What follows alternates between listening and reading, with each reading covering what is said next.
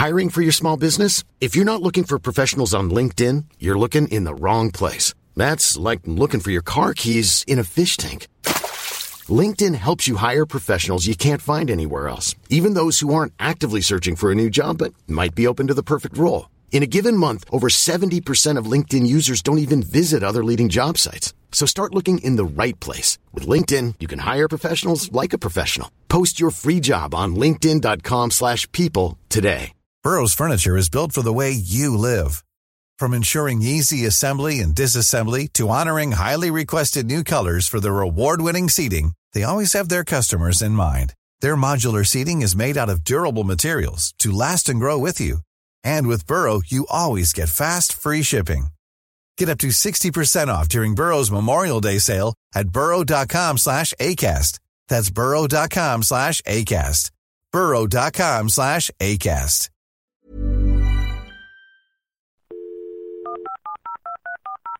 This podcast is a Royfield Brown production.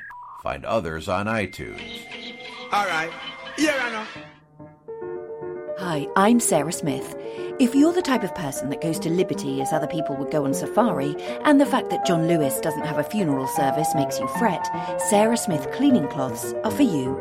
Sarah Smith, available from Sainsbury's for the posher washer. Proud sponsors of Dumpty Dum. So we're on Valencia Street. This is the San Francisco chapter of the Dum-de Dummers on the west coast of the United States. And of course, every auspicious occasion where Dum-de Dummers meet, we do one thing. What is that, Laura? What do we do? We sing the song. I like that. We sing the song. So wherever you are in the world, salute. After 3. 1, 2, 3. Dumpty Dumpty Dumpty Dum, Dumpty Dumpty Dum Dum, Dumpty Dumpty Dumpty Dum, Dumpty Diddly Dum, Dumpty Diddly Dumpty Diddly Dumpty Diddly Dum, Dumpty Dumpty Dumpty Dum, Dumpty Diddly Dum. Meh. Right, you are. This is Dum-de Dum, the show about the reality docudrama that is centred on Ambridge in the heart of the Midlands. I'm the 50s cake stand, that is Royfield Brown, and with me I have the stale bun, that is... Lucy Freeman. And the last part of our vintage tea rooms is you. Now, today's Dum-de Dum is from the Dum-de Dum Meetup at Pie Bar on Valencia Street in San Francisco, California. Don't you know? Now, Lucy... Yes? You missed out. Next time, you're going to have to jump... I know. Next time, just jump on a plane and come. What's stopping you? Well, bearing in mind a trip to the park seems to require as much organisation as a world war, I'm not sure just hopping on a plane to San Francisco is going to be all that simple, to be honest. Well, so I am deeply, deeply envious. Well, I kept a chair empty ceremoniously for you. Next to me it was empty, and everybody looked at it with reverence. But here is a roll call of the attendees at yesterday's amazing meetup.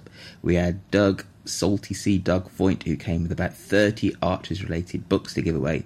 Jennifer Reba, who came from Emeryville, Jennifer Slavin, who came from like 3 blocks away, with her hubby Eric, who's a principal of the Mission High School, Laura Jackson from Marin County, Audrianne and her husband Mario, who came from Alameda, Robin Winning and her hubby Jeff, who has a stunning insight into more of Rob's evil doings, and we had Alison Hartley and her wonderful guide dog Gary. And I tell you what, Lucy. What? Alison Hartley has coined a new term for a new Dum-de Dum listener. What's that? Dumpty dogs. Oh, I know, I heard on her message she said about a dumpty dog, and I thought, oh, perfect, because we've got old Angus Haggis, haven't we? Mm-hmm. And now we've got the guide dog Gary. Oh, dumpty dogs. That's lovely. Can Basil be a dumpty dog? Of course he can. Yeah, of course he can. But before we get to caller-inners and all of that malarkey, Lucy, can you remind our listeners how they can win the accolade of Dum-de Dummer of the Week? Yes, if you'd like to sing us a Dumpty Dum, give us a plot prediction or say goodbye to somebody for a fortnight, then ring us on 0203 031 3105 or leave us a message on SpeakPipe. Thanks to lovely Shambridges for her amazing voices, to Cosmo for his podcast roundups, and to Sarah Smith for sponsoring us. I talked to the Supremo of Sarah Smith today. Oh, yes. And apparently the figures are going up as a direct correlation. of the sponsorship of Dumpty Dum. So hurrah! And if anyone else has got anything that they'd like to hook up sponsorship-wise with us, then give us a message. Well, I have something to add on that, but I'll do that later because you're doing your thing. So you do your thing, Lucy. And thanks also to Derek for the loan of the back bedroom, as always. He's very annoyed today because he's had a letter about not payment of BBC licence fee. But as he mostly watches Miranda and Mrs. Brown's Boys, he genuinely thought the BBC was paying him.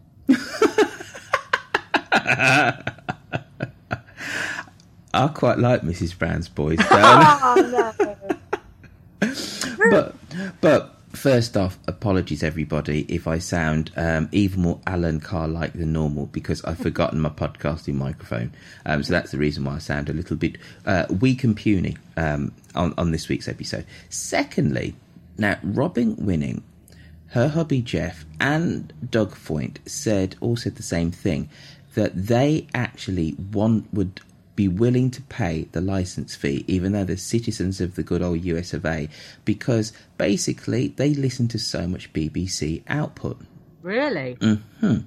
And that sometimes they have to do round the houses somewhat illegal methods to download iPlayer shows, because you can't do that outside of the UK.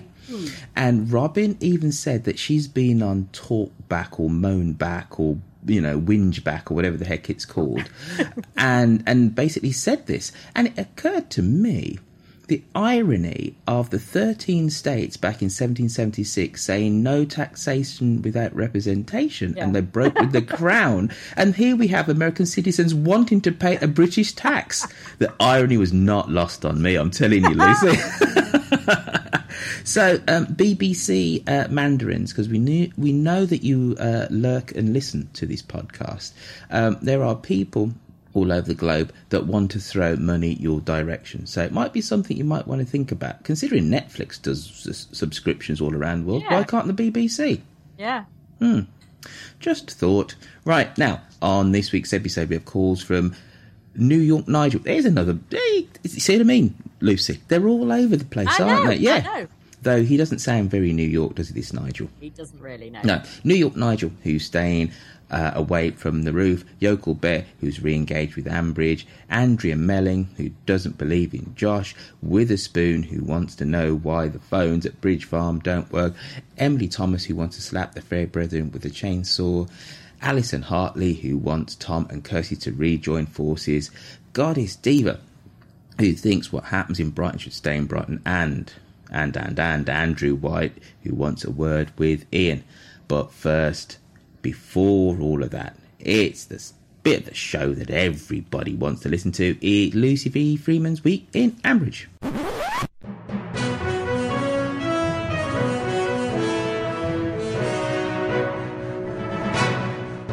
We started the week with lovely Jimus and Jazza. Hurrah, the Morecambe and Wise of the Archers. We had an entire scene of innuendo. Jimus said Shula apparently objects to pork on the sofa. That surprises me, as she sees so little of Alistair, you'd think she'd settle for it anywhere. Then Shula showed Jimus her curtains while Jolene was dealing with Roger the chef. Charlie's long drawn-out departure from Ambridge limped on for another week. He's had more farewell appearances than Cher. Well, goodbye, Charlie. I've certainly enjoyed our occasional chats, said Brian, but I don't want them to become any more frequent, and I certainly don't want you as a son-in-law. So goodbye, old chap. Shook him warmly by the hand and pushed him in the cattle trough. Brian did seem genuinely concerned that Charlie sounded as if he'd had the stuffing knocked out of him. Actually, Charlie's depressed tones are due to a marked lack of stuffing, but as Adam says with his weird pauses and strange volume control, well, unfortunately, that's life, isn't it? Just for a minute, I thought we'd hauled ourselves out of suppressed emotion, and then Charlie popped up out of nowhere and helped Adam get his fence post up and said, "If you want me to stay, I'll stay," at which point I started throwing things at the radio and shouting, "Just go, will you, Charlie, for the love of God." Meanwhile, at Brooker's, Matthew and Pip were off for a dirty weekend arranged by her mother, which is faintly icky, but, never mind. They were selling udder cream and rubber gloves over at Perro. So David hurtled over there. That's Ruth's Valentine's Day prezi sorted out.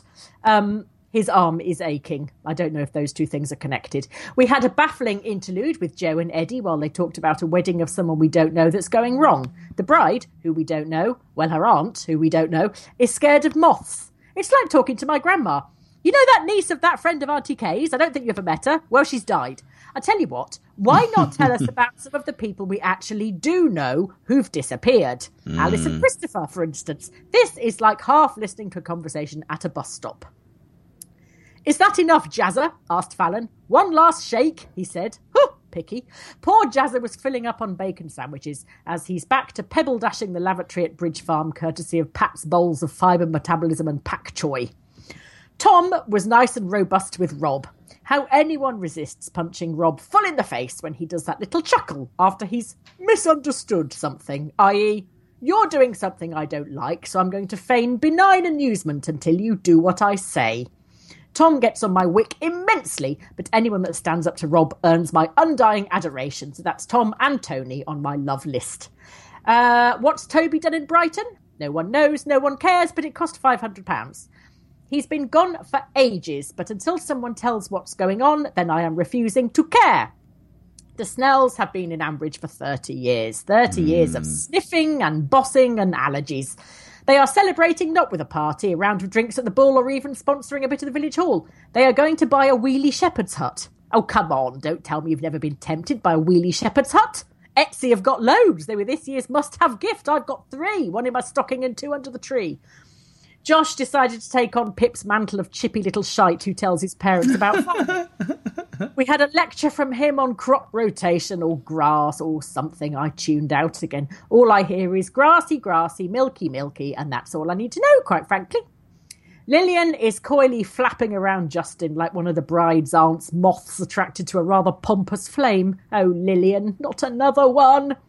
They test drove some horses and it was all jolly unconvincing with a lot of whoa and...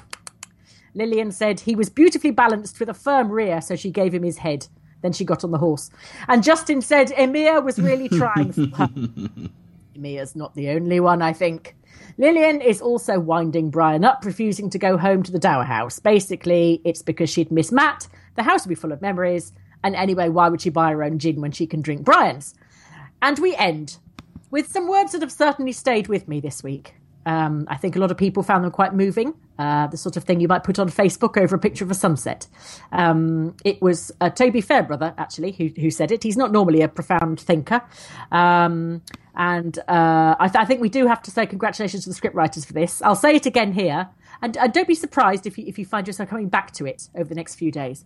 Toby said, women make bad choices sometimes, but that's not to say they don't know about predator proofing. The end. Oh, that was quite good this week, Lucy.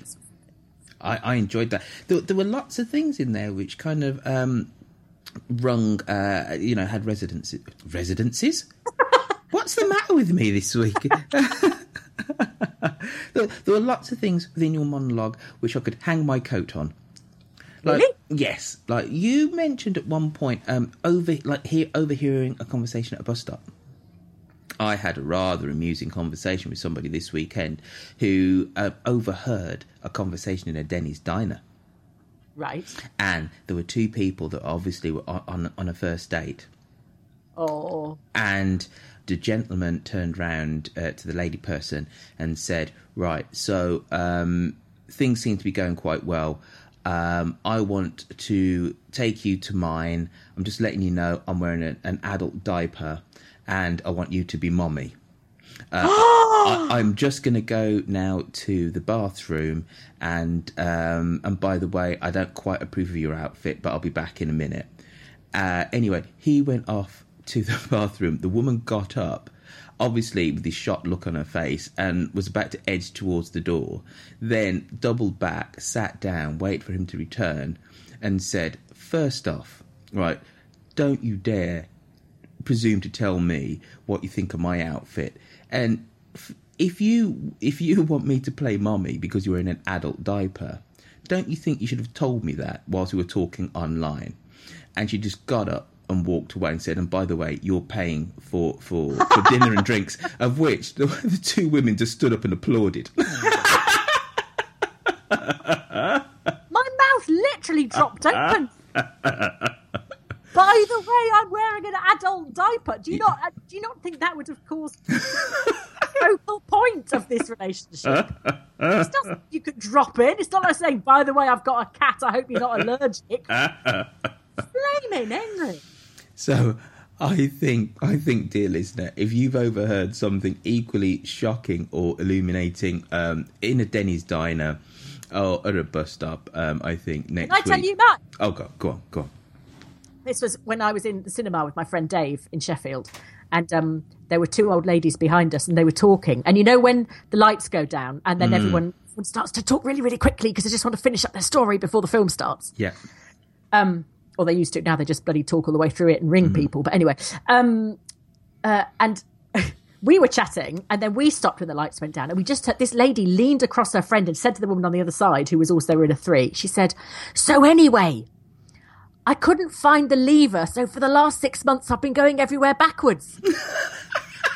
And then the film started. And Dave and I just stared at each other with this horror. I cannot remember for the life of me what we saw, because we didn't watch a word of it. We just sat there thinking, what the hell could she have been doing?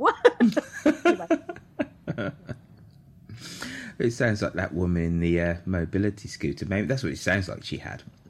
Did you see that story over Christmas about the woman in somewhere like Portadown or somewhere in Northern Ireland or Carrickfergus or something or other, was terrorising people in the Marks and Sparks in a mobility scooter? She was by the changing rooms, and she was driving around saying, "Oh, you look shit in that." No. And she was completely drunk on chocolate liqueurs, and he said, "It's a Christmas spirit, don't you know?" But anyway. I could well have been me. It sounds exactly like the guy. Excellent. So last week, Lucy, before we jump into listener calls, any overall thoughts and impressions? Shall we have a little chatette? I was genuinely thinking, just go, Charlie. This is insane. You know, and now he's going, actually, I never said I was going on Sunday. I might go on Tuesday or Wednesday. It's like a child, you know.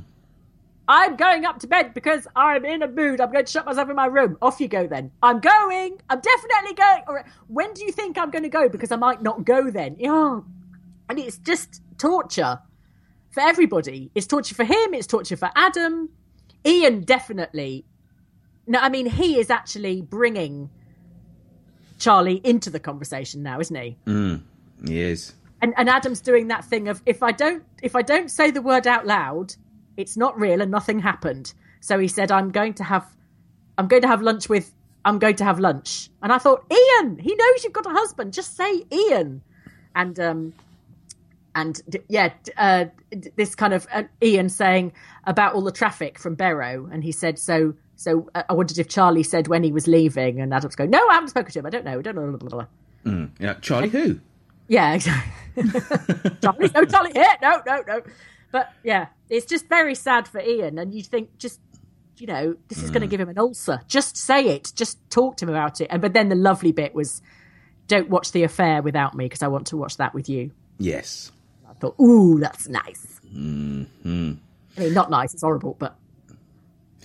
I understood you. I knew what you meant. Yeah, it's a bit of a shame that everything came to a head, so to speak, on Sunday, and we can't really talk about Sunday's episode, can we? Well, I haven't heard it. Oh, all right then. All the more reason for me not to mention yesterday's episode. Because it would come as a shock to me as well. Now, before I forget, right, I'm going to do a post on the website which is going to have the demarcations of Dum Dum Listener. So it's officially there. Because I think from here on in, people need to say, for argument's sake, that, hello, I'm Yokel Bear, I'm ringing from a tin pot tinny town, and oh, by the way, I'm an antrobus. Yeah. Yeah, so people, you have been warned. It is coming, and as of next week, we will be strictly enforcing this, as strictly as HMRC get tax out of Google. In fact, you'll get fined if you don't do it. Yes, I like that. More revenue in our coffers. Right, shall we have some calls now, Miss Freeman? Why not? Smash in.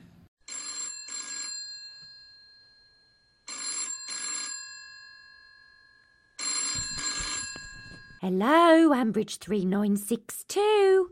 Who's first then, Lucy? New York Nigel. Oh, yes, I like the sound of him.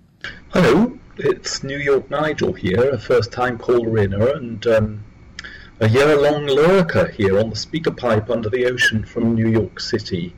I'm a priest in a French-speaking Episcopal church in New York. That's the part of the Anglican Communion that's just been sanctioned because the Archbishop's worried about the gays. I've been listening since Shula played Fur Elise really badly on the Brookfield piano while old Jill and Doris were arguing in the kitchen. That was, must have been around 1976 or something. I'm not sure what special insight I can offer on any of the stories based on all of this, but there we go. Just a little observation on the story that shall not be named. I'm sorry to say that I think the story will go on for quite a bit longer. We're enjoying a drama about an everyday story of country folk, and it's not really like a fast-paced drama of city folk who are surrounded by social workers, provided with handy walking clinics and what have you. I know we want this Rob to get spectacularly busted, maybe by Charlie or by Ian or by Doc Locke or someone, but that just doesn't seem to be happening. It seems like the family is still the centre of all the dramatic action and the place where all the stories get resolved. And that's probably why Rob is ingratiating himself with real skill with Pat and Tony, though it's interesting that he hasn't had much interaction with Tom. Maybe not so much with Tony. I mean, they had that big argument, didn't they? But Tony seems to have had the wind kicked out of him in the last little while, even though he can stand up for himself in years gone by. I think, in a way, it's a bit more like real life, which what makes it so compelling. He's such a classic bully, and just like in a lot of bully cases, it won't really be over until Helen realises it's over.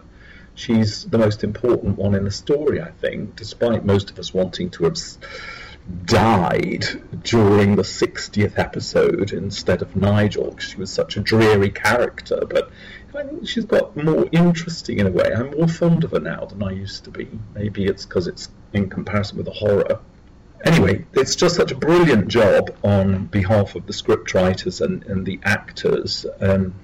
Even though we've been following with increasing horror this story, I think a first-time listener would still need to listen to a few episodes, even now, to get a proper sense of what's going on, even given Rob's hideous outburst against Krusty last week. Anyway, hope to call in again soon. Thanks to Roy Field and Lucy and to Andrew for such a good job last week. I'm off to make marmalade labels and thinking of the dear departed Heather Pett and Jill's now undisputed triumph over the cake and preserve battlefields of Brookfield. Bye for now, and thanks to all the other caller-inners who've made my lurking so much fun. Thanks. New York Nigel. He's a first-time caller-innerer. Is he a man of the cloth or something? He is. He's a priest of a French church. And he's been listening since 1976, which I was about to say, I think makes him a Doris. But I'm not sure I should call a man of the cloth a Doris. Sorry, New York Nigel. Father Nigel. Yes. Yes, I agree that the story will, the Helen and the story that shall not be named, will go on for longer. But at least it's not, at least it doesn't seem to be in every flipping episode now. It's kind of lightened up a bit. And as Yokel Bear will discuss very shortly, you can actually miss it with some judicious fast forwarding.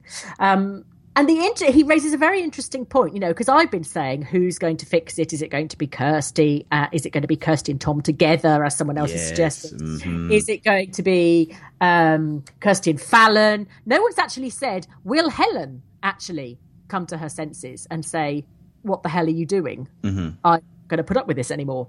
But none of us have suggested that. But is that because he's so powerful, we've just assumed that he's, in effect, neutralised her as an opposition? So, she's just completely helpless now. Well, no, I think there's a little bit of a backbone there somewhere with Helen. We have seen fleeting little glimpses of potentially something, haven't we? But it seems to me, and there was lots of talk up. I don't know what the hell is up with me today. There was lots of talk yesterday around the Pie Bar communal table. And it was Beer Week, by the way. They did a nice IPA and forget the name of the red beer, but that was kind of scrumalicious too. But anyway, so we are all around big pizzas and beer. The consensus is that this is going to be used as a way of getting Kirsty and Tom back together. That's what everybody kind of reckoned, you know, because Kirsty has always seen through him. Okay, Rob. Tom has not, but, you know, he is really irked the Sausage Meister this week, hasn't he? Yeah. And he's not at all bloody happy. Yeah. And, yes. So let's hope that this is what happens. Blimey. Yes, you heard someone that. struck a gong behind you. There's building work carrying on here at a furious pace. Golly. Mm-hmm. So, New York Nigel. He sounded lovely. He did, didn't he? Yeah. And he's in a very snowy and Arctic New York at the moment. What's the weather like where you are, Lucy? It is murky, I think is probably the word. Mm-hmm. Yeah, murky. Not as cold as it was. It's poked up a bit, but it's still a bit, well, just, January, London, grey, bleh. It's like walking into a wet, cold sock when you go outside. Yeah. Well, I'd like to say it's California sunshine over here. But it isn't. Well, it's Northern California. So, it can be almost London-like. Almost. Right. You know, it's never quite as kind of drearily grey, but some kind of grey days yesterday. Do you think people tune into this podcast to hear weather reports from... No. Frankly, okay. no. Okay, smashing. Well, then we should move on. We should leave. Yes. Mm-hmm. Who is wearing 2 smocks, which makes him a smock jock. Summit Yokelbear here, phoning from a very cold day in Yokelshire. So cold, in fact, I had to put an extra smock on this morning. But really what I was phoning about was just to tell you how I figured out how to kind of re-engage with the Archers after going through a little bit of a rough patch with it, because of the storyline that shall not be named. I'm no longer listening to the broadcast on the radio, on the wireless. I'm listening on the podcast now. And what I'm doing is fast forwarding through the bits of the plot relating to the plot line that shall not be named. And it's kind of transformed my listening. Without that plot line that shall not be named, if you take that out of the equation, The Archers is actually pretty damn good at the moment. There's just some lovely little storylines going on. I'm loving the Fairbrothers trying to get ahead in farming. You know, the relationship. Rex is obviously so much better without Toby and could probably make a go of it. And Toby's like this kind of spirit of chaos that's just introduced into everything. I loved the bit recently where we had a moment of, has Eddie stolen some pigs? It's great stuff, and also the stuff with Phoebe going to university and Alex and all that kind of stuff. So that's how I'm dealing with it. I'm just studiously ignoring the other plot line. So at the moment, rather than listening to East Archers or Holly Archers or whatever kind of dramatic soaps are in these days, I'm actually listening to the Archers that I know and love. I'm editing, basically. I'm editing what I'm listening to. Yes, that's a very good plan. I can't actually do that because I have to listen because of this. But I do only listen to those bits once. Everything else I listen to 2 or 3 times, but I only listen to those bits once because it's bad enough the first time. I certainly don't want to listen to it twice. And yes, he's really enjoying the Fair Brethren trying to get ahead in farming. And it sounded quite 40s, doesn't it? How to get ahead in farming. You can imagine like the potter's wheel, da, da, da, da, da, music behind. Mm-hmm. So the first thing you'll need is some geese. Watch that fence there. Let's ask this country wench if she can help us. You know, it is very posh boys do farming. And which leads us on, actually, to Emily Thomas's call, if we can hook these two together. Because she says... Whoa. Haven't I got something to comment on with Yoko Bear's call? Sorry, I don't know. How do you feel about the Fair Brethren? I obviously, everybody now quite likes Rex. Yes. Well, largely because he's not Toby. But Toby in and of himself, okay, he's an arse, right? And with all this bro talk, right, which I know is Emily Thomas's call. So I didn't say that. I'm going to edit that bit out. Right. But, you know, I am somewhat intrigued about Brighton, but I'm thinking it's, you know, he ran up some big, massive debt and it's some ne'er-do-wells down there and he's shoveling money to them. That's what it is, isn't it? Blackmail. And I think it's been a real kind of, you know, we've gone on a journey, as you would say, in terms of the Fair Brethren, them being indistinguishable at the start, and then, you know, they do have distinct personalities. You can now just about discern one from the other, though Rex sounds like half the other men on the show. And I am somewhat intrigued. You know, they've got underneath my skin enough now that I'm like, okay, what is this Brighton storyline? As we suspected, whatever they did with the geese wasn't a proper commercial operation because they're getting money from Dad. That is, you know, which is what Jojo Sexy Heels said when she did the maths. It made no sense. It was just on too small a scale, etc. And I am intrigued, and I don't think we should completely write Rex off vis-a-vis Pip just yet. I'm kind of quite liking them. And everybody says that Toby's a chocolate spoon. He's not quite, because remember, through all of his bluster and everything will be all right on the night when it comes to business, he sold all those geese. Yeah. He did. But he's a bit like Nigel Pargeter was, and Kenton, in that bloody hopeless sort of practically, but when it comes to just shouting and charming people, they can do that. Well, no, but Toby's charm is somewhat hit and miss, isn't it? Right, because in a business setting, he thinks he has, you know, but when he's just out flogging stuff, you know, he's a salesman. Yeah, he creates that kind of sales kind of fever. Yeah. And like the best kind of auctioneers kind of do it, don't they? Where, you know, they'll whip you up into a state of frenzy and you can't wait but part with your money. Yeah. Yeah. You sit there terrified that you're going to blink or sneeze and accidentally buy a tea plantation or something. Yes. Exactly. Anyway, now we can go on to Emily Thomas. Okay. Oh, and by the way, right. What? Audrey Ann, who came from Alameda with her hubby, Mario, she is a microbiologist, don't you know? Oh. Yeah. And then he does something big in IT, right? Now, she said to me that what sold her on Dum Dee Dum and the sense of community was Emily Thomas's call after Friday the 13th of November, after the Paris outrage. Yeah. She said, when I heard that, I thought, this is a real community of people. I love Dum Dee Dum, and aren't people just wonderful? Yes. No, that was very, very moving. Mm-hmm. And I tried to get the BBC to actually cover that, and they wouldn't. But I tried.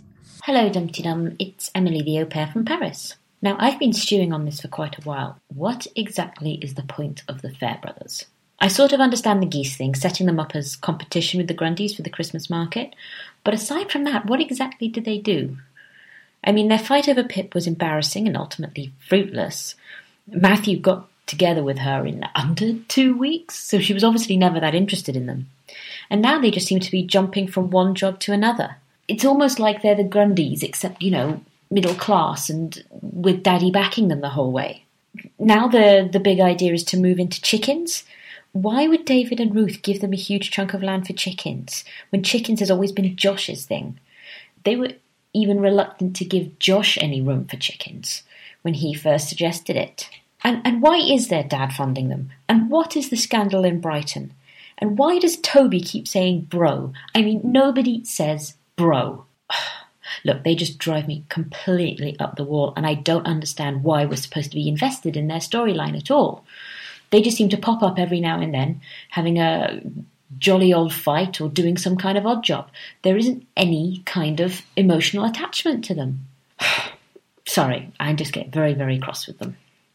I both think they need a good slap with a chainsaw. Good morning, you two, and all Dumpty Dummers. Got a Steve here. It's 6:20 on a Monday morning. I've not had very much sleep at all. I was on night shift. But I have to be up early to go and take my cats to the vet to have their stitches removed, poor little buggers. So just ringing in to say, is it just me who couldn't care less what happened in Brighton? I thought about it, and there's nothing really that isn't deadly dull or pretty homophobic. It's like, ooh, what's the gay mafia? Homophobic? Braxton? Going on about doing something with our Tobes? Or is it that he's got a baby down there? Either way, boring. And plus it's Toby Fairbrother. Nobody cares. He's just a knob, really, isn't he? And he is one of those where the script writers know that there's no big deal about being gay because they've got Adam, Ian, and Charlie, and they're treating it beautifully, much like just any other love triangle, which it is. It's just any other love triangle. So, yeah, couldn't really give a shit about Toby every old ago fair boner and what he did or didn't do in Brighton. Couldn't care less. Don't want to know. This is even less interesting than Route B. Don't care. Yeah, that's about it, really. I will say I am very, very pleased that the calendar is going ahead, and you are more than welcome for me playing to my strengths and getting people naked. It's something I've done for a while.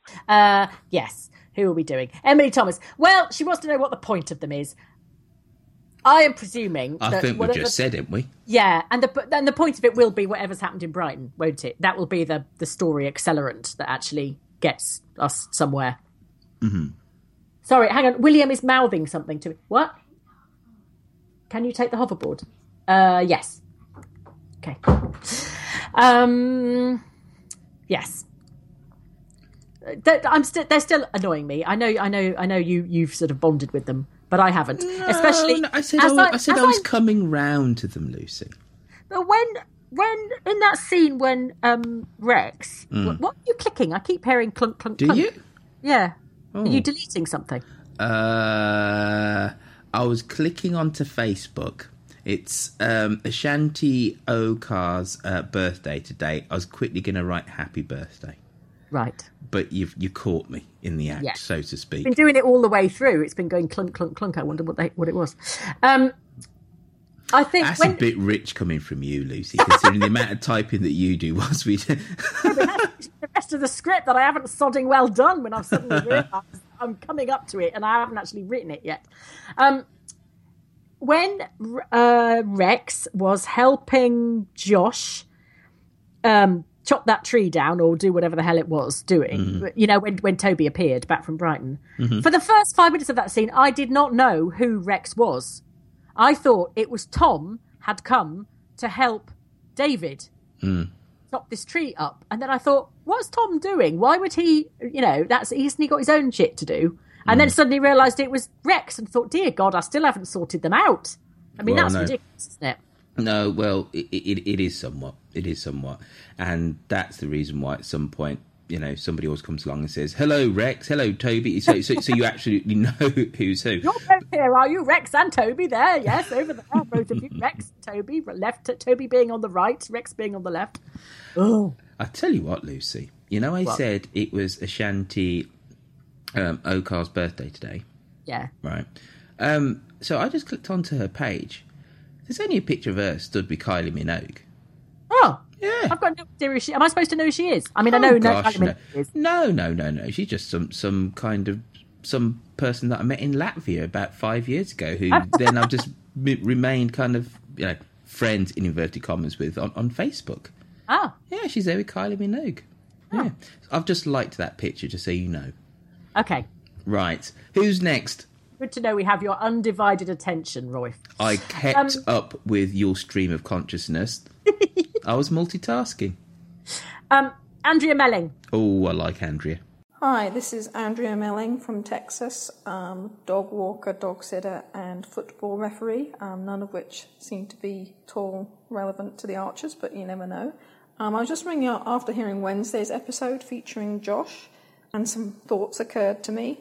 First, having a son of that kind of age, I just can't believe that a child of that age would spend their time researching obscure farm economics. I think Josh is pretty weird and strange and probably doesn't have a lot of friends. The second thing that I was thinking about was the inheritance issue. Thinking of the current arrangement where David gets it all unless he sells, is that going to happen again? For example, if Pip sticks with the penniless Matthew, who doesn't have a farm, rather than Spencer, who did have his own farm, then won't Josh get nothing except a small share in the event of a sale? And presumably the shares that David's siblings already hold don't expire, so he'll just get a lesser share after they've had their shares. We know the farm can't support more than one family, and Pip has first dibs, so is it wise for Josh to do agriculture at uni? Very low-paid job prospects if you don't have your own farm. Surely Ruth and David should be discussing this now, so Josh doesn't make a decision he might later regret when, he doesn't get Brookfield and he's left with poor milker jobs like Matthews. I totally agree with Roifield, as always, about Ian. I love him and I really feel for him. The scene where he returned to check on Adam and tried to ask about Charlie indirectly was really heartbreaking. And, he knows deep down, but he doesn't want to face it, which is something we're all familiar with. Definitely Team Ian. Dog walker and football referee, which is definitely the best combo we've had so far. We need to know the name of her pooch, so it can be a Dumpty Dog. Okay. We're demanding, aren't we? We are very demanding. We want to know everything, basically. Everything. Well, omit no detail, however slight. It helps to create that sense of community that people love about this podcast. Yes. And so it cures our fantastic nosiness. Which is off the scale, I think. That's a fair point, really. Yes. Anyway, Andrea said, yes, I thought it was a bit odd, Andrea, that Josh, a teenage boy, would spend his lunch hour looking up odd facts about grass grazing schemes and things. He'd just go, if he didn't like what his parents were doing, he'd just go, yeah, well, it's stupid, you're just idiots, it's not going to work, because it's like everything you do is rubbish, and wander off. So, yeah, I completely agree with you. I thought that was highly unlikely. And yes, inheritance, Royf. Mm-hmm. Always quite hot inheritance. Who gets what? Mm-hmm. David cops the lot at the moment. Mm-hmm. If Pip gets married and stays on the what happens in terms of people leaving? Is it divided between the three of them, or does one kind of, if one gets married and stays on the farm, do they do the same deal that they did again? You asking me or telling me? I'm asking you. I don't know. We best ask Cosmo. This is my understanding.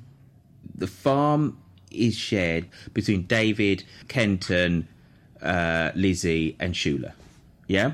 David and Ruth actually manage it. So in effect they have a controlling share.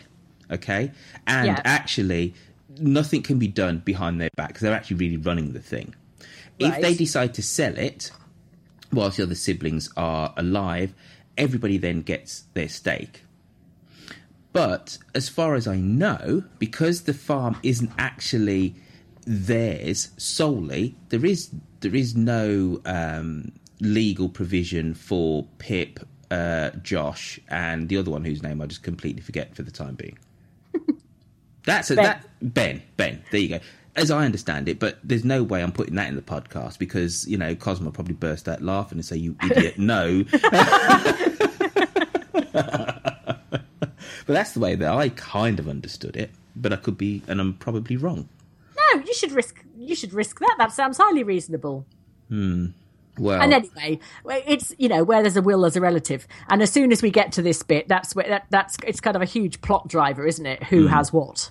So, it will all be revealed in huge, boring, laborious detail, won't it? At some point, when they reach that point where it's going to be a sort of an interesting thing in terms of plot development. Next. Oh, who is next? Hello, Dumpty Dum. This is Stephen Perkins. I'm a first-time caller-innerer. I'm a journalist from London, and I've been listening to this show, The Archers, for about 10, 12 years now, and I've been listening to Dumpty Dum for, I think, about 2 months. I'm really, really loving it, and there's some great stuff on the show, so please keep up the good work. I just wanted to get in touch with you guys and offer some of my thoughts on Rob Titchener, which I'm sure he's had plenty of already, but I think he's getting a little bit too confident now, and I think his mask is slipping a little bit. I'm thinking particularly of that conversation he has with Tom in the shop about the confusion with the non-organic beef that they were stocking, and the way that he was saying things like, oh, well, I didn't get the memo about that, ha ha ha, and that kind of snide, passive-aggressive comment that I think doesn't tend to go unnoticed for long. I think he's made quite a lot of those to people now, and I think that's the sort of thing that people pick up, and they don't necessarily talk about it to your face, but I think that's the sort of thing people mention to other people.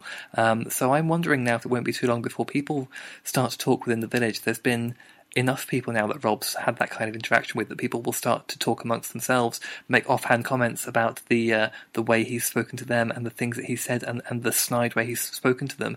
And I think that his reputation as this wonderful, charming, gallant knight that he's worked so hard to craft might start to crumble a little bit. I hope so anyway. I really want someone to realise what an awful shit he is. That's it, I think. Stephen Perkins, who is a first-time caller-innerer and journalist, and I think works on Inside Soap magazine. Crumbs. Do you think we could be cover stars of that? Yes. Why not? But we have to, as with all those soap magazines, you have to look like you're strangling me or something, and we'll have to have those bubble things around us. Oh, yes. Sort of bright pink and bright yellow and all that. And I was in Glamour magazine once. What are you laughing for? Are you the before or the after? You're so mean. You're so mean. You're so absolutely mean. But anyway, I'm not going to tell you my story then. Let's pass on. What did Stephen have to say? No. What did Stephen have to say for himself? It was something. I bet it was something to do with why women find me irresistible or something, wasn't it? Why is that? Because you think I'm the sexiest man in Jamaica? No, it was nothing to do with that at all. Men's fashion. Your shop. No. Why small men make better lovers? I don't know that they do, by the way. I'm just guessing what it might have been. You know what? You are actually really quite mean, Lucy. You're very mean. And I don't think, right, okay, I'll never make an NBA basketball team. But as short goes, there is shorter. As a mascot. I'm going to direct the good listeners of Dumpty Dum to send hate mail your way in the next 7 days. Don't worry, I get shed loads. You mean, bitter podcaster, you. My Camp Coffee Hell by Royfield Brown. Considering I've never drunk any of the stuff, everybody thinks it's me that drinks the camp coffee when it was you and your grandmother. It's become an urban myth. Anyway, yes. Stephen Perkins. Yes. I'm sorry, Stephen, we've diverted from you. I agree. Very good point about Rob. The mask is slipping. More and more people now are seeing, because he cannot keep the lid. If he could control his narcissism so that he only wanted to exert power over Helen, that would be fine. But he can't. He cannot rest until he's got power over everybody or is manipulating everybody. So far he's pissed off Fallon, Kirsty, Tom, Charlie, Adam and Ian.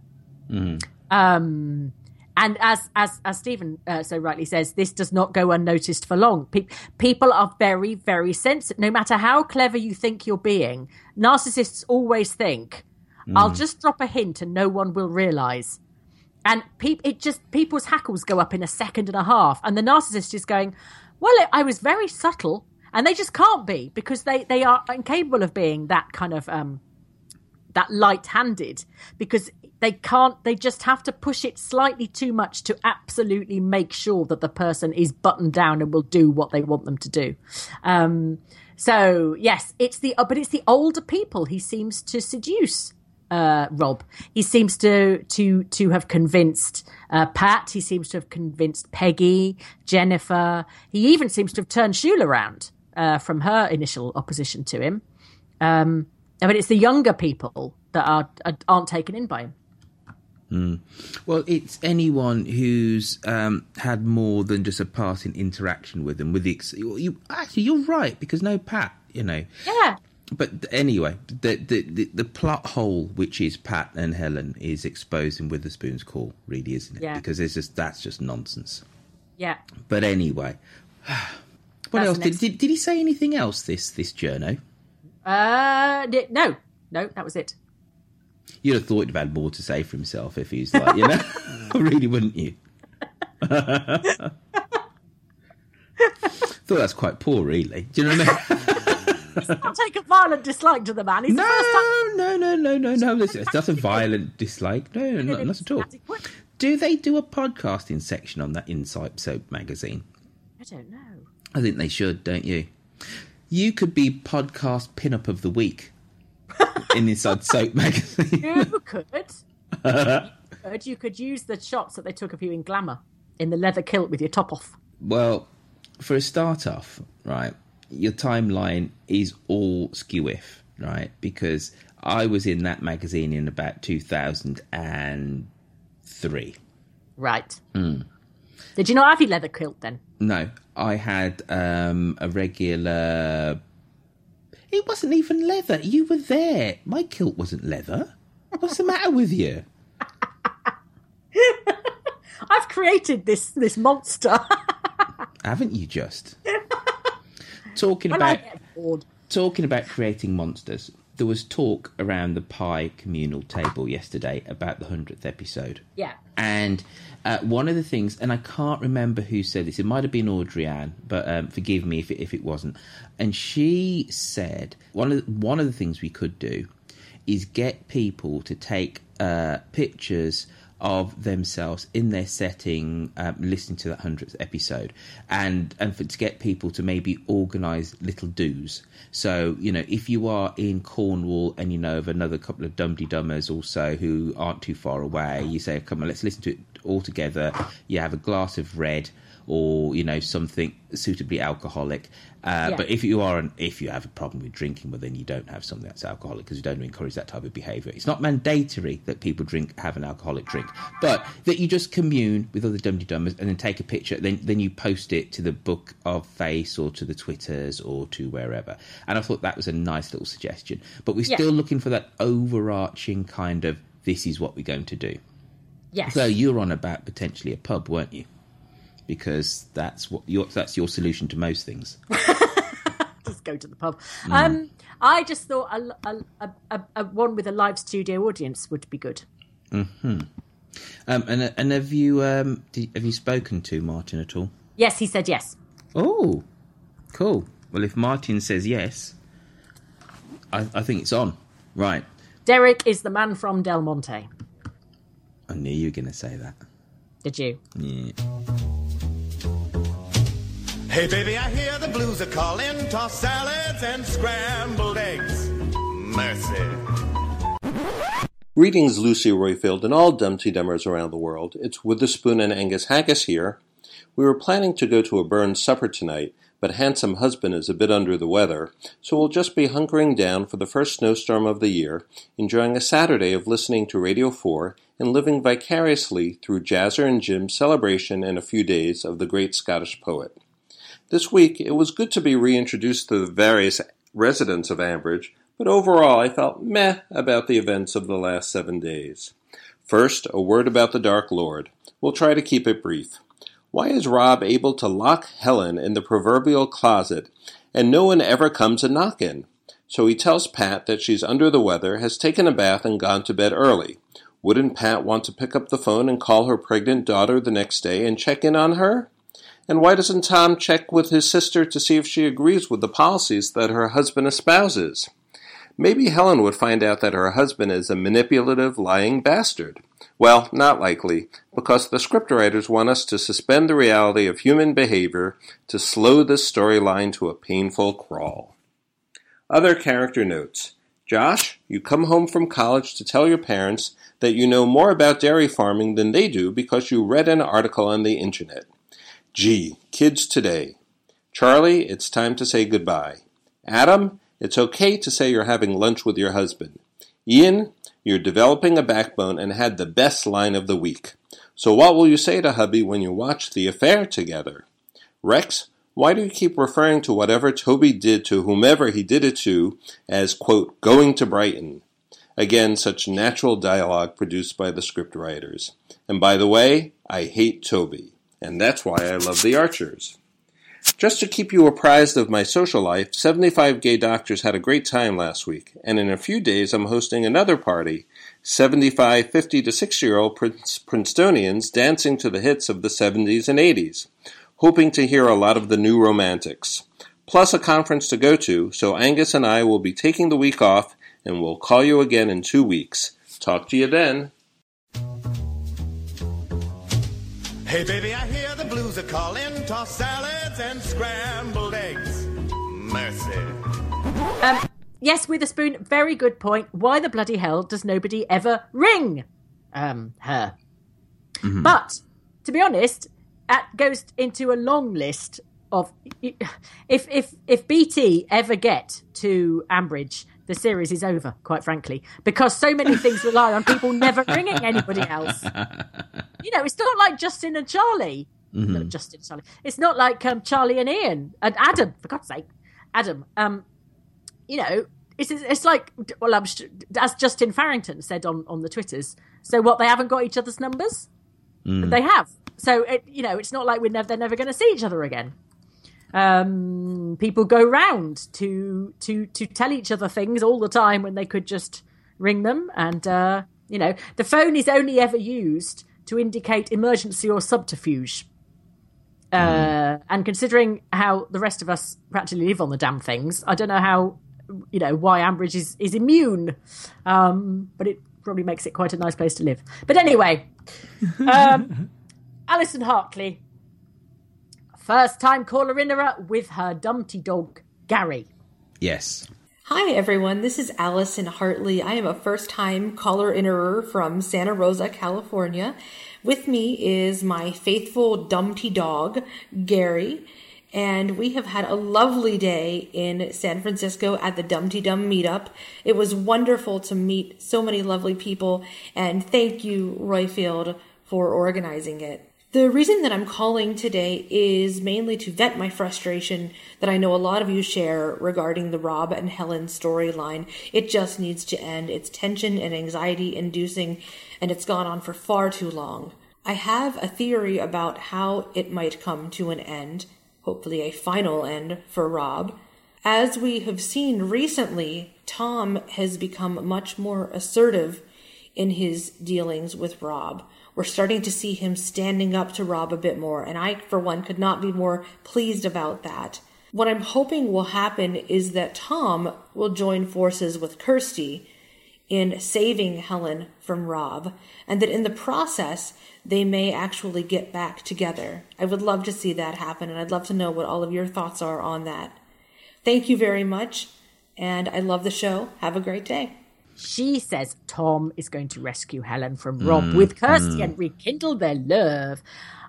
I am not sure Kirsty would ever want to touch Tom with an organic barge pole, to be honest.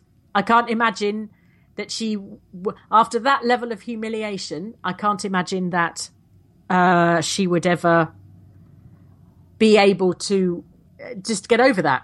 Do you? What was the question? Oh, for God's sake. Would Kirsty ever get over the humiliation of being jilted at the altar Yes, and here's the reason why.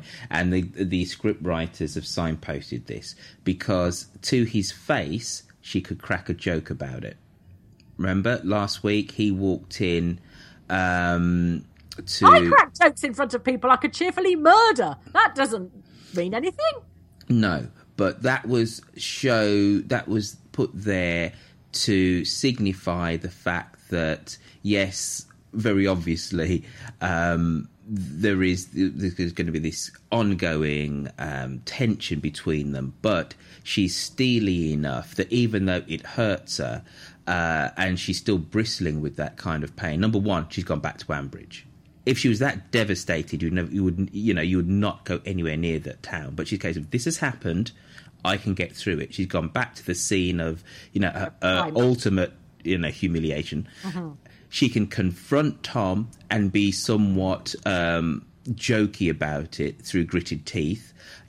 Kirsty's a ballsy woman, and I say respect to her, and she can and she will kind of get through this, and it's going to be respect to her. But I hope my respect is kind of dependent on her not caving in and giving no, she won't cave in. She won't cave in. She will. Tom has already realised that he's kind of screwed up. There's a conversation which he had with Roy months and months and months ago, and he said, I made a complete and utter tit of myself here. It will happen, though. I hope it's not too incredibly long and drawn out because no, it's not like there's any history of stories being incredibly long and drawn out. But you know what? Us listeners, we want it both ways. We want it to be true to life. Well, anything which is true to life, true to life in a fortnight. Yeah, and all wrapped up neatly because life is always like that. It's very neat. We're going to hear a little bit more from Alison later, by the way, on the show. Are we? Yes. I've forgotten to say at the top of the show that I took little audio snippets of everybody that was at the do, and it's going to be at the end of the show. So if you, dear listener, couldn't make the Dum Dum meetup in San Francisco, you can relive the experience at the end of the show. Very good. Mm-hmm. We can live vicariously. Us England-bound people can, or UK-bound people can. What about the live Canadians? Vicariously. What about the Canadians? And what about the Australians that listen? Oh, shut your face. Andrew White and the Kenyans. in Portland. We've got 15 listeners in China. What about them? They can all come as well. He is Team Charlie. No, his other half is Team Charlie, and Andrew is Team Ian. Which are you, Royfield? I've always been an Ian man. Always. And I think, and this will be played out more in next week's Dumby Dum offering, that Ian has played a somewhat canny game. And he's played a long game, hasn't he? Mm-hmm. He hasn't got hysterical and rushed around dumping people. He's kind of just sat and hoped that they'd get through it. And that might well have happened. But you haven't listened to Sunday, so you don't know. Damn it! Right, okay. You know what I'm doing immediately after this, don't you? Okay. Well, I'm Team Charlie, really. I feel... Are you?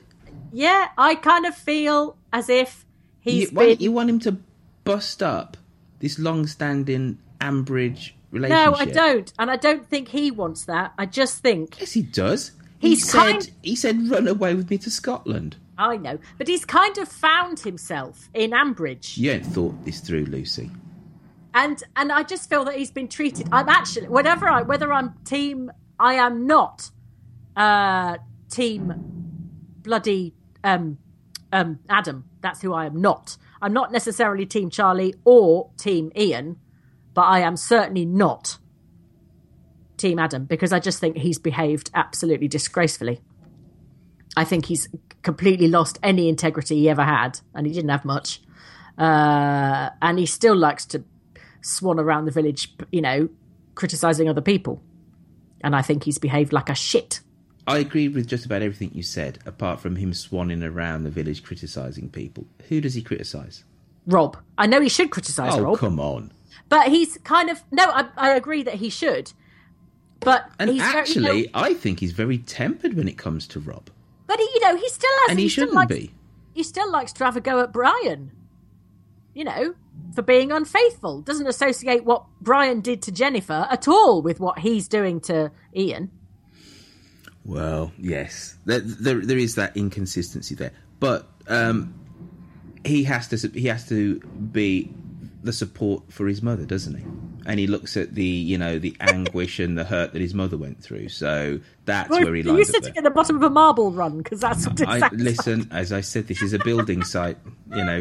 All I can do is apologise.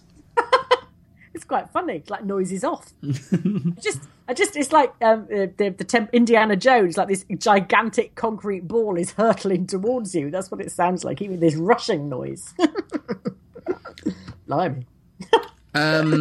You got anything more to add on this? Are we at the end? Have we got any more emailer-innerers? Well, Goddess Diva called in, and but that was kind of a fair brethren call about she does not care what happened in Brighton. So I think she can go with Emily Thomas. Aha. Okay. Because it's all sort of much of a muchness. We did have some emailer-innerers. Claire Doherty, who I sadly stood up on Saturday. I'm very sorry, Claire. I have already apologised, but I should apologise again. Derek and I were supposed to go and see Claire to go and have a look round her brewery. But I was feeling a bit rubbish, and Derek was very tired after a busy day. So we never made it. So I'm sorry, Claire. But we're going to go another time when we're not. Where is this brewery? It is in East London. It's called Beavertown, which would make it the first time Derek had ever gone to Beavertown. You're filthy, you are, But we will be coming to see you soon, Claire. Anyway, she said, I shall share with you now my Archer's trivia that I learned this week. The actor who plays Matthew studied acting in Trinity when I was a student there. We used to go to the same indie discos, and he used to hook up with my friend Lucy. Bit of an Egypt, but then again, we were students at an indie disco, so we were all Egypts. I think that's probably a bit harsh, Claire. I'm sure you weren't. Sure he was, but I'm sure you weren't. And we have had an email from my mum. Oh, superb. All right. Who says, Good morning, Lucy. Since Ruth has returned, she is always laughing. I am finding it a bit irritating because it's false. Do you think that the actress is fed up with people not liking her character and wanted to lighten it up? P.S. 10 squirrels have come back to the bird feeder, so I may take my water pistol out. Love, Ma. There we go. Little insight into the home life of the Freeman mama. I don't think that the actress gets any choice in what happens to her character very much. But I think isn't it kind of to kind of indicate this new jolly light Ruth. It's kind of to indicate new start, everything's all right now, blah blah blah. Yeah, no, it's absolutely supposed to signify that. But I'd take slight issue with what you said before, in terms of the actors don't have any say over the direction of a character that they play. That is absolutely true. But I think what is also true is that long-standing characters take on some of the natural characteristics of the actors that play them. Their general kind of demeanour. Not if you rack in for a year or two, for 6 months or so in the Archers, no. But someone who is, let's say, maybe a little bit kind of earnest naturally, I think the script writers then kind of do, over a period of time, kind of write that subtly into that character's characteristics. I think that absolutely does happen. Absolutely does happen. And you see this so much with long-standing soaps. So the actor that plays Ken Barlow in Coronation Street is a little bit bookish in real life, and etc. She is feminist, isn't she? Exactly, and she is a little bit earnest, and she has her causes, and etc. etc. So I think that those two things actually do start to kind of like, meld and kind of coalesce, so to speak. Are we done with stuff now? Are we? No. On that line. Gosh. All right. Yes. Go on. When we had dinner with Nigel Pargeter. Mm-hmm. I think you followed me. I had dinner with Graham Seed, but go on. I don't know who you had dinner with, but I had dinner with Nigel Pargeter.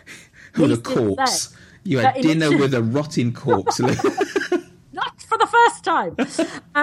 He had dinner with because initially when he joined the cast, the idea was that he would marry Shula, and he had dinner with the director at the time and said, "Please, I can't bear Shula. Please don't let me marry Shula." And he said, "Oh, all right, then you can have Elizabeth."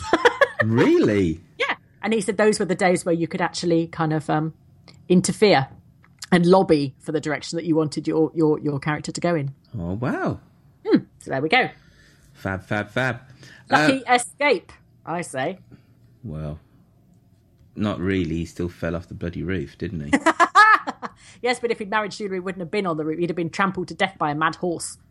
No, because she would have still moved into Lower Loxley, because it's his country pile. Oh, she'd never have been able to put up with Julia. Julia wouldn't have approved of her at all. Well, you would have, thinking about it, Julia would approve of Shula much more than Lizzie, because Lizzie was the wild child. I was explaining to Jennifer Reba that back in the 80s and the 90s, that actually Lizzie was, she was out there. Yeah, but Shula is so unutterably middle class, like lower middle class. And Elizabeth, because somebody who's a bit out there has got more chance of whizzing up and down the social scale than somebody who's just resolutely Tupperware, like Shula is.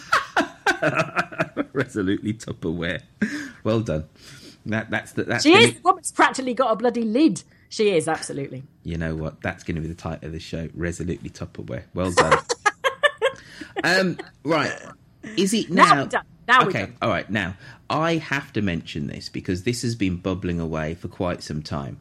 But Jacqueline Berthaud, good listeners, has organised a town twinning between Dum-de-Dumville and Saint-Gouin in Brittany in France. Now, older Archers listeners will know that Ambridge used to be twinned with Merriwell, and Clary was the head of the twinning committee, wasn't she? And she used to pop over. I don't know if this was kind of late 80s, early 90s. In my head, that's kind of when this was. And like for about 3 or 4 years, every summer, there were French students that would kind of come over to Ambridge, and then Clary would kind of go off to Merriwell. Now, Easter 2000... got freaked out when she went to Borchester, was apparently perfectly happy to trundle backwards and forwards across the channel. But anyway, yes, it was an unlikely storyline. Well, I used to quite like it. But anyway, Easter 2016, and there's going to be more details on this. I'm going to put this on the website this week, and we're going to start to really push this, because Jacqueline has gone to a lot of effort, and she did this some time ago. And I said to her, we would start to push and promote this in the new year. But so this would start on Friday the 25th, where you'll sail on a Brittany ferry from Portsmouth, and then you will come back on the Sunday. There's going to be loads more details next week. I'm going to put this up on the website. The prices, and this is with accommodation. She's done so well with this. You get accommodation and meals. This is an absolute giveaway and a steal. Is approximately 105 quid. It's 140 euros. Now, she says the price may slightly fluctuate dependent on the amount of people actually. Selling a little or a lot? Shopify helps you do your thing however you cha-ching. Shopify is the global commerce platform that helps you sell at every stage of your business. From the launch your online shop stage to the first real-life store stage, all the way to the did we just hit a million orders stage.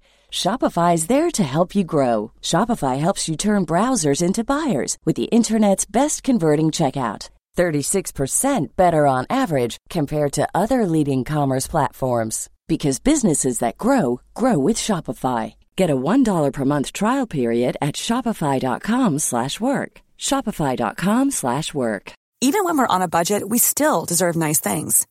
Quince is a place to scoop up stunning high-end goods for 50 to 80% less than similar brands. They have buttery soft cashmere sweaters starting at $50, luxurious Italian leather bags, and so much more. Plus, Quince only works with factories that use safe, ethical, and responsible manufacturing. Get the high-end goods you'll love without the high price tag with Quince. Go to quince.com/style for free shipping and 365-day returns. I'm Sandra, and I'm just the professional your small business was looking for. But you didn't hire me because you didn't use LinkedIn Jobs. LinkedIn has professionals you can't find anywhere else, including those who aren't actively looking for a new job, but might be open to the perfect role, like me. In a given month, over 70% of LinkedIn users don't visit other leading job sites. So if you're not looking on LinkedIn, you'll miss out on great candidates like Sandra. Start hiring professionals like a professional. Post your free job on linkedin.com/people today. That actually do want to come, but this is with accommodation and a couple of meals. More details next week, but I only thought, being as we are 2 months potentially away from this, I need to start kind of flagging this up and promoting this. So if you want to get yourself over to France to go along to Saint-Guen, you'll get to meet the local mayor of the town. She's got loads of kind of activities all lined up. There's a couple of meals, accommodation, it's all sorted. More details will be on the website in the next week and on next week's show. So book that in your diaries, folks. 105 quid will get you 3 nights in France, in lovely Saint-Guen, and that is, and I'm furiously going back on the email, so it's Friday the 25th of March, and I said Sunday before, but you actually come back on the Monday, so you come back on Monday the 28th. There you go. More details to come. Now, Lucy, we should take stock and come back the other side. It's the story of a cultural superpower that danced and sprinted its way to success. It brought the world reggae, Colin Powell, Rastas, hip-hop, Bob Marley, and much more. Its story is told to you in full colour for your podcasting ears. It's the story of how Jamaica conquered the world. Search for it on iTunes, How Jamaica Conquered the World. It's probably the best, least known podcast in podcastdom. Search for it today. An das deutsche Volk. Seit der Reichsgründung ist es durch 1914, June, Sarajevo. The heir to the throne of Austria-Hungary, Archduke Franz Ferdinand, assassinated, killed by a Serbian nationalist. About 6 weeks later, World War breaks out. Germany, Austria-Hungary, Russia, France, Britain, everyone is drawn into it starting in August, and then will America be drawn in? Listen to the first show exclusively on Mixcloud today and subscribe to us on iTunes beginning January the 18th. From Washington to Obama, 10 American Presidents. The new podcast from Roifield Brown. Do you have a National Trust sticker on your car? Do you think you could be best friends with Kath Kidson? Do you spend hours wandering around the airport looking for an organic quinoa cafe because you refuse to go to Burger King? Then Sarah Smith Cloths are for you. Available from Sainsbury's for the posher washer. Proud sponsors of Dumpty Dum. I've just had a look at the Dumpty Dum shop. They've got no tracksuits, but they do t-shirts, which are very flattering. Nice if you want to show off your figure a little bit. Nick couldn't carry one off, of course, but I can.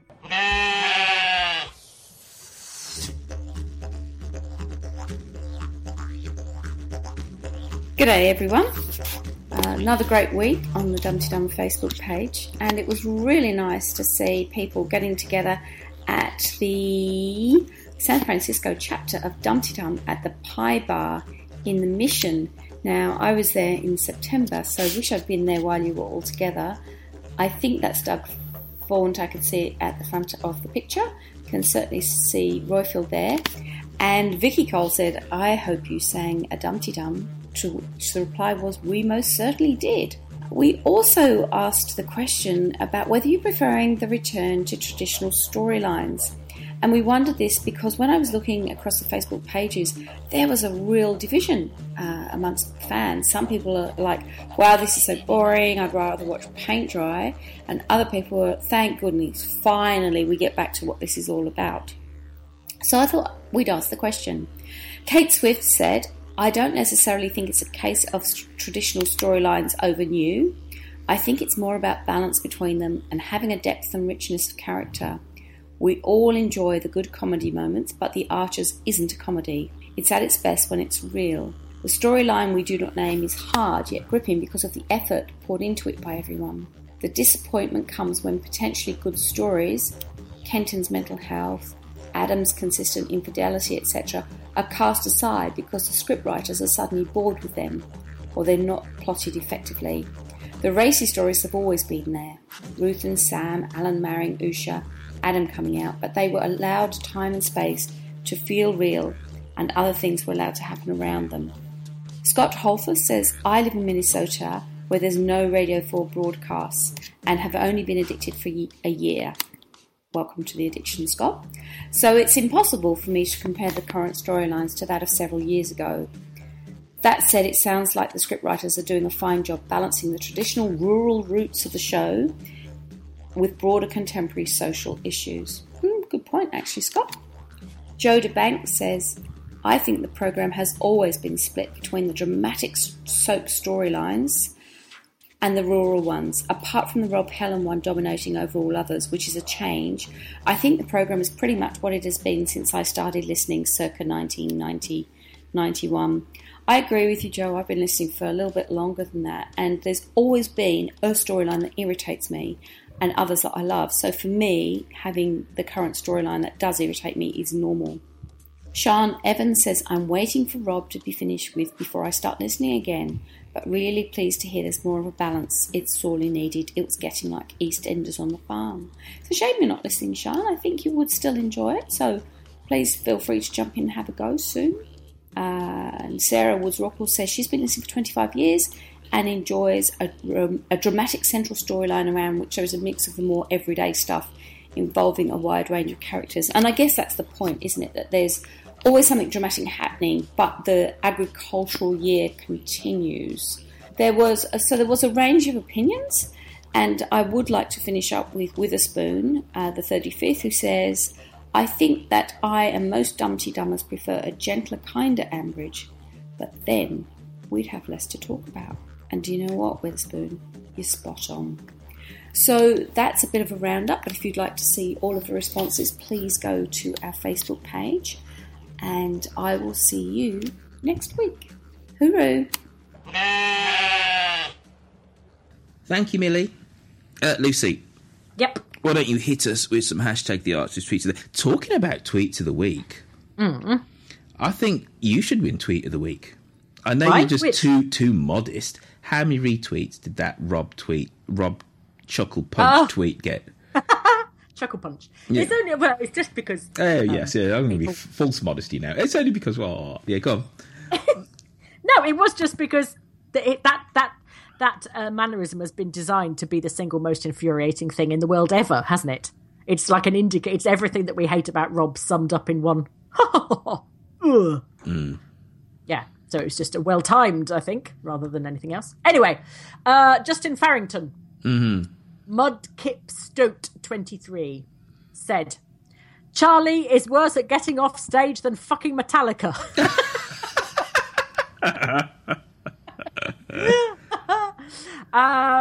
Steve Doherty said, goodbye, Charlie. We'll never forget you. Not while we have Tom Archer. And Father Hiroshima Twinkie said, I don't know what the hell this conversation was about, but it made me laugh. Rob's tabard is probably made of fire. I think if Tabard of Fire wasn't an episode of Father Ted, it should have been. Just whilst we're on that point, yes. Right? So I was sat next to Laura Jackson, who'd come all the way from Marin County, and I was trying to convince her, and I don't know if I succeeded, that I should accompany her on a road trip around the good old United States. She said she's about to buy a camper van, and I said, why? And she said, because she's going to do a road trip around the United States. And I said, really? And she went, yeah. And I went, well, I'm not really... I said, I've never really been to the Deep South. I've been to New Orleans once, but I didn't really travel around. So how about I accompany her when she travels over the Potomac, so she's really like in the South, so kind of Virginia, Maryland. You're not way. backward in coming forward, are you? No. You got you know what? You got to seize the day, Lucy. Yeah. You see an opportunity, you've got to go for it. And I says, I will go with you all the way down to Florida. We can noodle around Florida, then we can cross over. I says, when we get to Texas, then I'll jump out. 25 minutes? Well, I'd probably known her for about 3 by then, because it's literally one of the first things she said. However, she feels that she knows me and you because we're her friends. She goes to sleep with us. Laura, it's not too late. Whatever you've signed up for, you can just don't sign anything. Change your locks.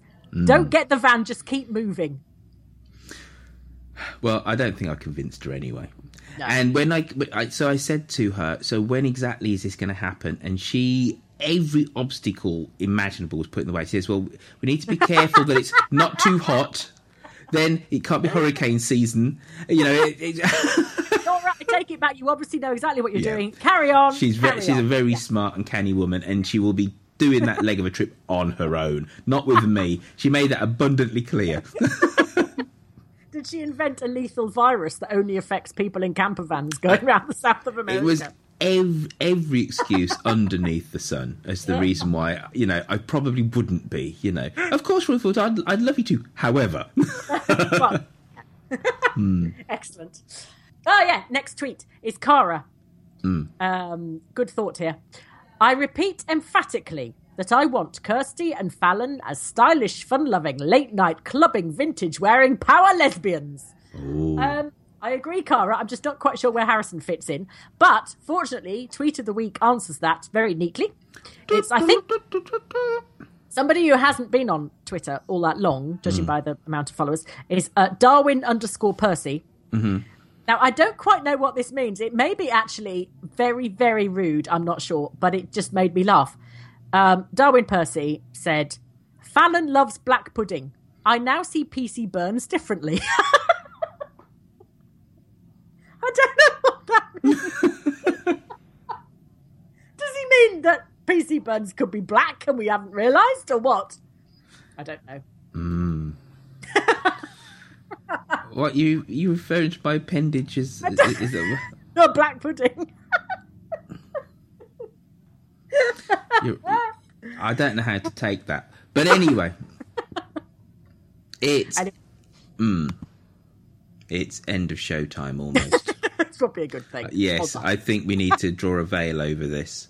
And we've moved on to black pudding. It's probably It's almost the end of the show. But don't tune out now, dear listener, because we do have some great little takeaways from our San Francisco meetup. So stay to the bitter end. Now, shop news. Get your stuff. We have a new head of product marketing and design at the shop. This is listener Laura, who was at the San Francisco meetup, who took to moaning... Is this the Laura that you tried to... Yes. Yes. Okay. Climb into a camper van. You insinuated yourself into her camper van. Who took to moaning about the lack of Lillian-labelled cocktail glasses, tea towels, and so on. And she made the stunning observation. She said, Roifield, if you actually had some tabards, you'd sell a shed load of them. And I said, look, you've just talked your way into being the head of product marketing at the shop. So I'm handing the keys of the shop to her. Right, and she can just do what she will because she is spot on, and it just makes complete sense. Let's sell some tabards. Yeah, you don't sound convinced, but I know that there'll be absolutely big hit. But I just remember that there's another lady that wanted baby stuff. Yes, and there used to be baby stuff, and then the baby stuff's gone walkabout. Listen, it's Shelley. Yes, it's going to be sorted out. It's going to be sorted out because then Doug Foynt... We've got to hurry up because she's about to have a Dumpty Diddler and she's fed up with getting Star Trek and Doctor Who tops. And she wants to balance one out and she wants a Hello You Two one, bearing in mind that babies spend most of the first 6 months staring at a pair of boobs. Right. Laura, get on it. I can now safely pass this on. Okay. So look out for a new range of products soon. Okay, reviews, news of reviews. Now, dear listener, this is of such vital importance that if you do only one thing this week, please make it be that you do an iTunes review. This is super important because we will then go up in the podcasting firmament. Yes, we'll hit the top of the podcasting charts eventually if we were to get our listeners all to write a review. It's that important. You don't have to give us money. You don't even have to like what we do. You can just lie. Just write a review. 5-star us, please. Now, getting back onto dumtydum.com, you can go onto our website where you can write articles, you can comment on the shows, you can message other caller-inners and listeners. So if you haven't done so already, go and sign up and log in. Now, the last 2 weeks, Lucy, have seen an avalanche, a deluge of love for the show in form of donations. I don't know what's happened, but something's happened. And nice. And it's been absolutely lovely and heartwarming. So if you would like to help keep our little show on the road, there are a couple of ways that can be done.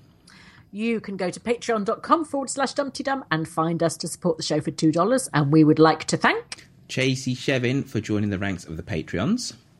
Or if you want to simply donate, you can go to dumtydum.com and hit that donate button on the site. And we would like to thank Maureen Freiberger. I love Maureen because whenever she writes a message on the forum, she always says, as the grandmother of John IV. Oh, Jennifer Reba, Lonnie J. Bahar, and Mrs. Sheila Snowden for their donations in the last week. Thank you. Remember to get in contact with us. You can send us a voice message via SpeakPipe on our website, or you can call us on 0203 031 3105 to leave us a telephonic message. You can find us on the Twitters where we're at DumTydum, or you can tweet me where I'm at Royfield. Or me at Lucy V. Freeman, or Sarah Smith at Sarah_Smith. And remember, of course, we are on the Book of Face. It's quite simply to find us there. You go onto the said Book of Face and type in DumTydum into the searchy bit, and then you'll find us where we have some 900 odd Leica Lurkers, and you can join the Leica Lurkers there and be part of our merry Book of Face band. Any passing shots, Lucy V. Freeman? No. Right.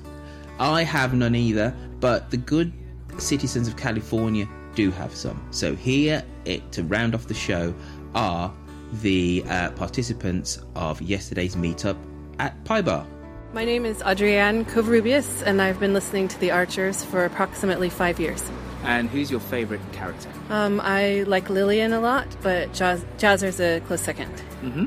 All right, now, I know that you're an absolute expert in the island Alameda on the Archers, and everybody comes to you, don't they, for advice? Yeah. Your next door neighbours and whatever, right? So all the time. What is going to happen in the next 6 months?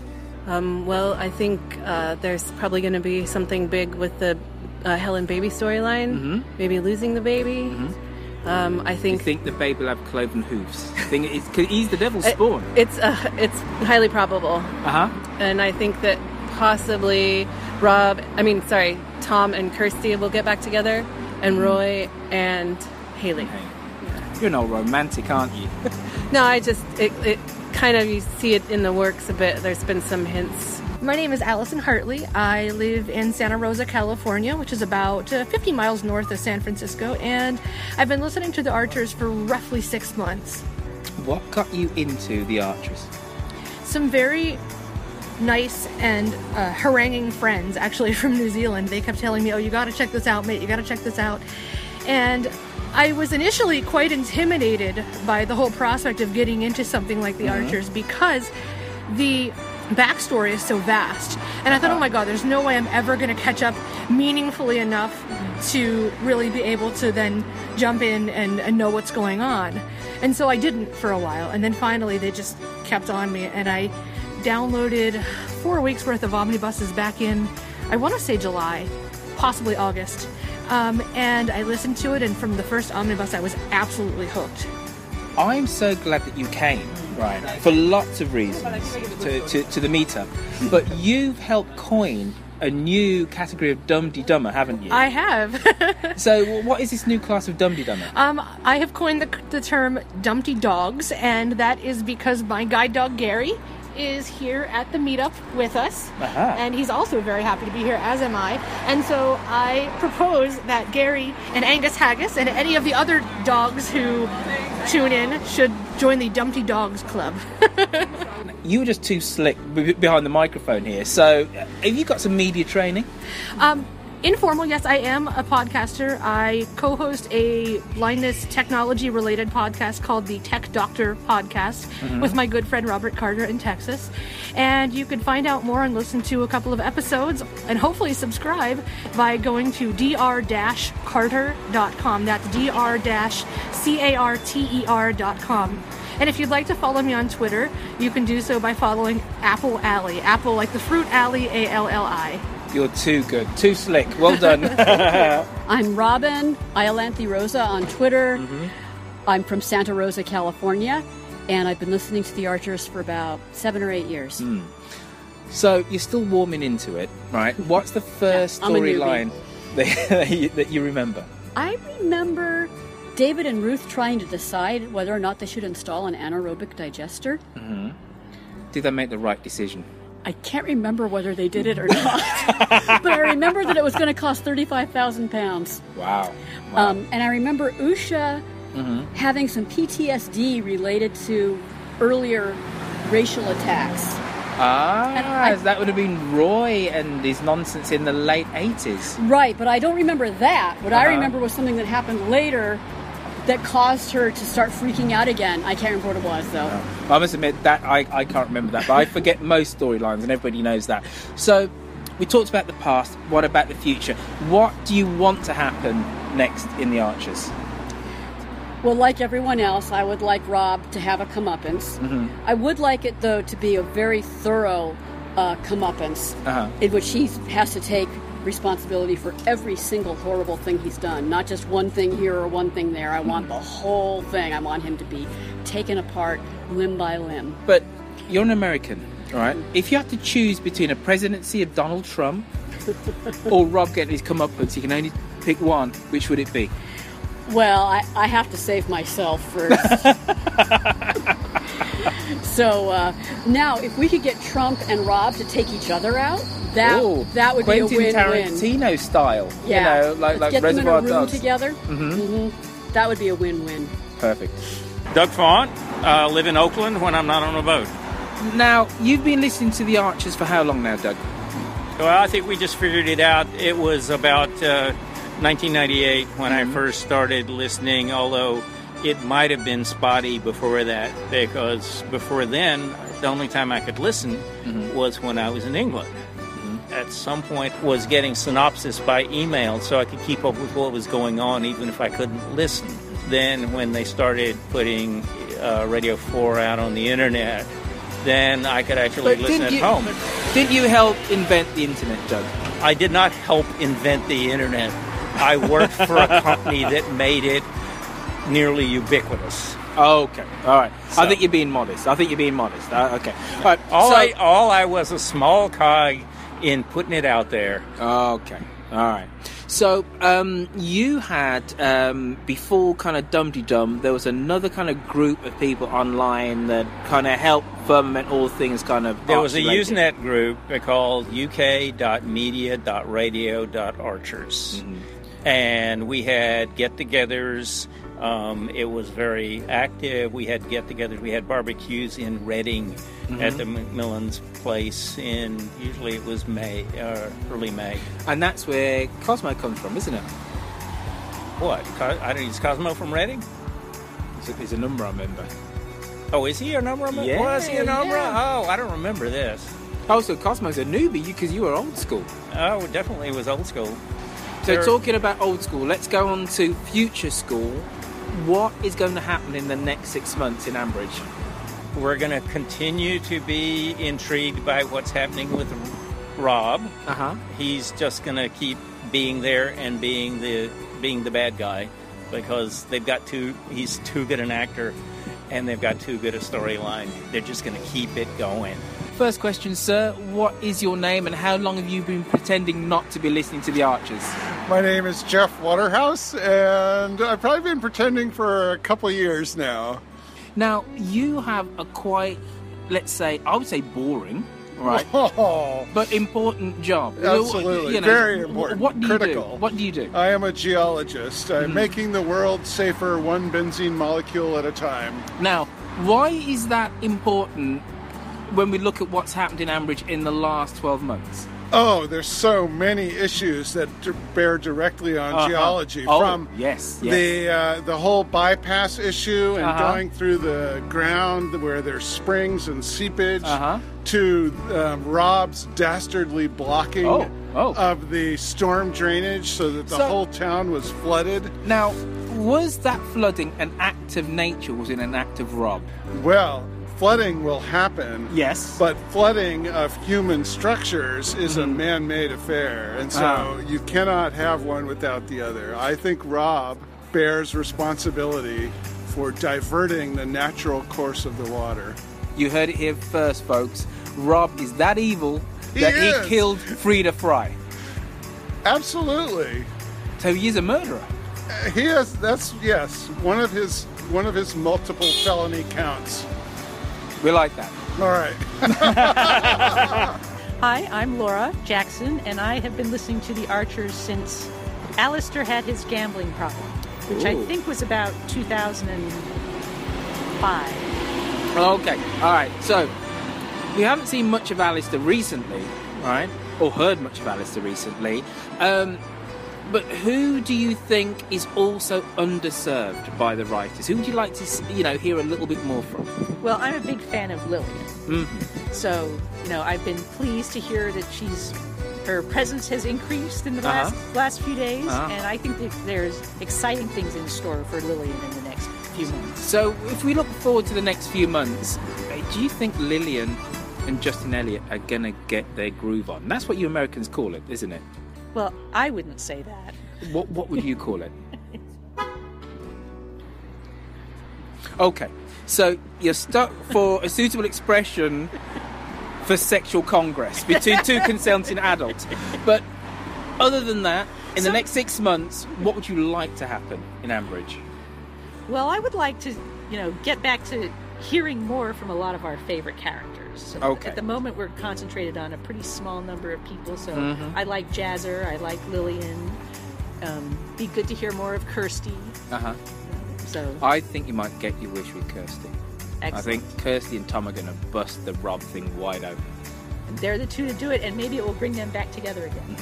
Right. So when are we going on our trip throughout the south of the states in your camper van?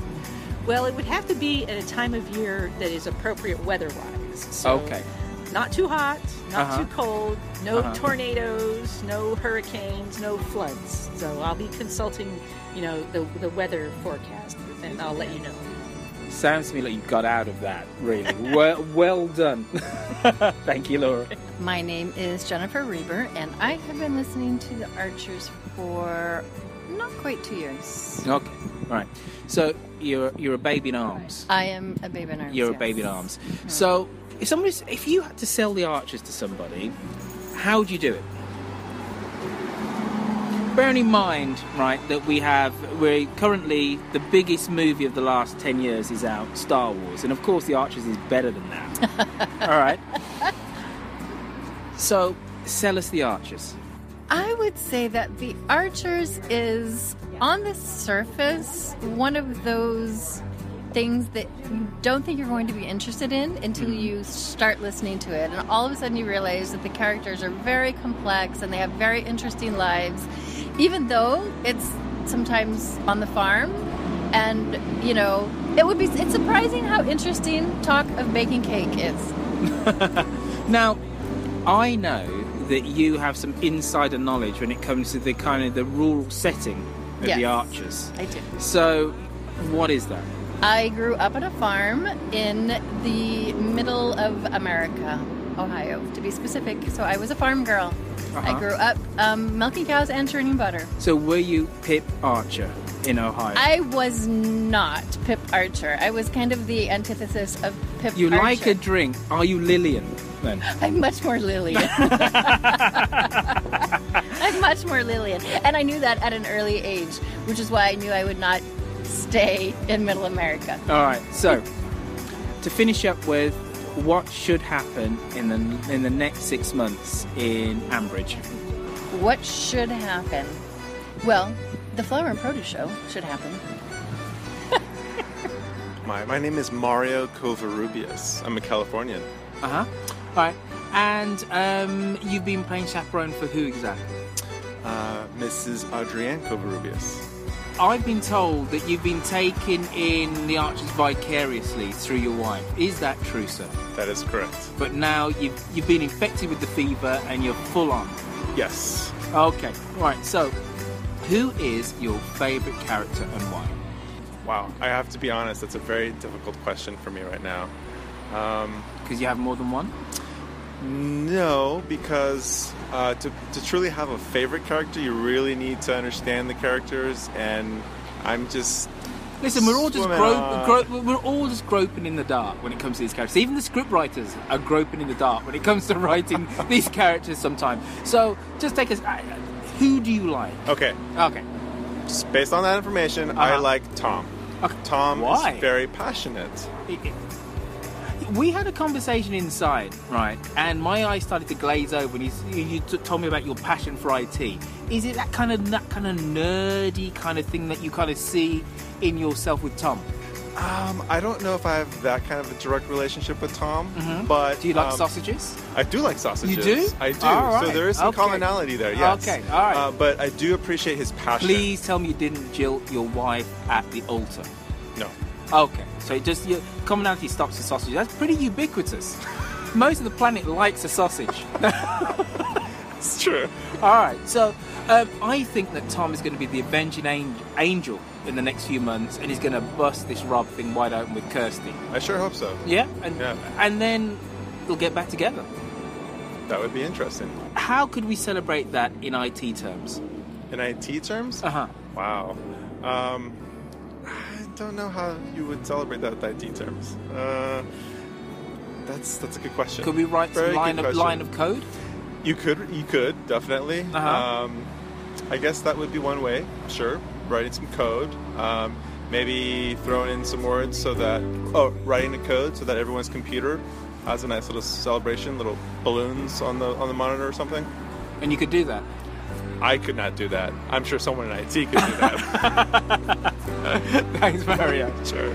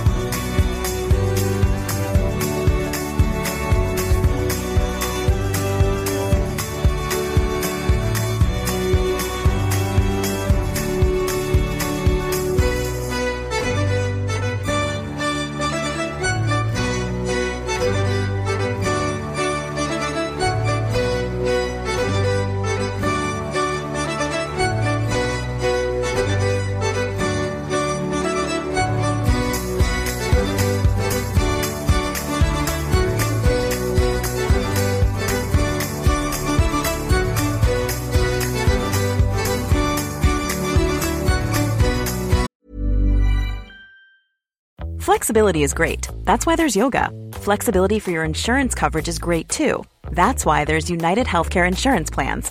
Underwritten by Golden Rule Insurance Company, United Healthcare Insurance Plans offer flexible, budget-friendly coverage for medical, vision, dental, and more. One of these plans may be right for you if you're, say, between jobs, coming off your parents' plan, turning a side hustle into a full hustle, or even missed open enrollment. Want more flexibility? Find out more about United Healthcare Insurance Plans at uh1.com.